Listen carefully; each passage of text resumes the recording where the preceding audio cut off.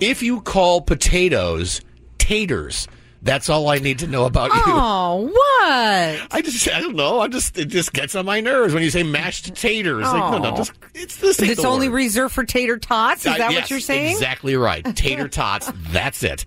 Welcome to John and Tammy in the morning. Hey, I'm not a very deep guy. Obviously, you stepped in deeper puddles than me. I'm just saying, it's time for this. That's all I need to know about you.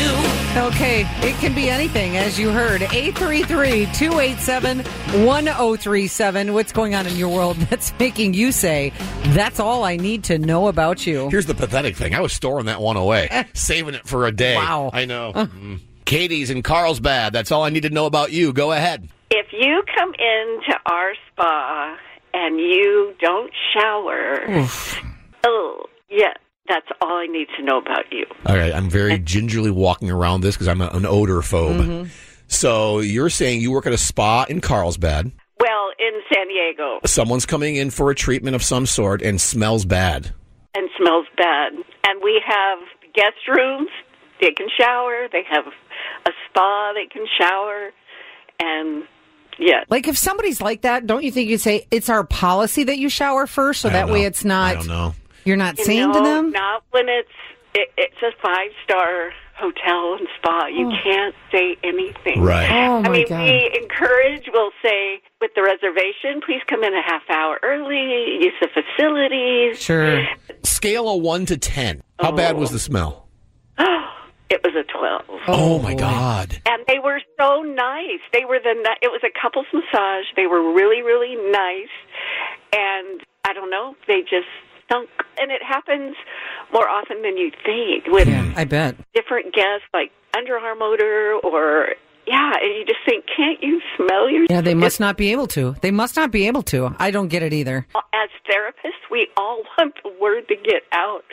And I've thought of calling so many times, and I'm like, no, I'm too nervous. Well, I'm glad you did. Everyone shower before your spa treatment, please. There you go. Thank you very much. And Katie, as long as you work at a fancy Nancy spa, would you please tell my dumb male friends who make fun of me for liking massages and spa treatments and pedicures that it's very beneficial for a man to do that? It's beneficial. Yes, it is. We get a lot of men. Thank you. You're welcome. Hope to see you sometime. Thank you.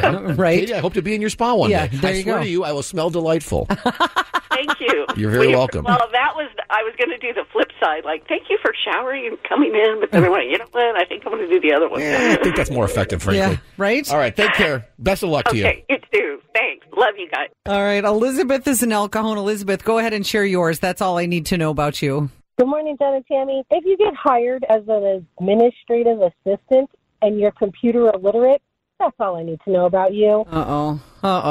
My new coworker got hired as an administrative assistant, but she is completely computer illiterate. Knows nothing about computers at all. It's actually on whoever hired her. I was going to say, is it her fault or is it the employer's fault? You bet. Well, no, she told them that she knew everything that needed to be known about using Word, using Excel. She doesn't know any of that. So I'm torn because I know that people are looking for jobs, and I know that you'll do anything sometimes to get that job, including say things that you're trained in that you might not be because you just need that job so desperately. Do you think that was the case, or is this just a person trying to take advantage of something? I think she was definitely trying to get a job, which I have no problem with, except when I explained to her completely how to do these things, the things that she needs to know how to do for the job she's doing. He doesn't get it. I totally understand you, too, and you're frustrated because you're the one who has to now do her job for her. You got your own job Totally to do. get it. So I'm not only doing my job, but I'm doing her job with her as well. Kind of like how I feel around here sometimes. Oh, Lord, don't even start.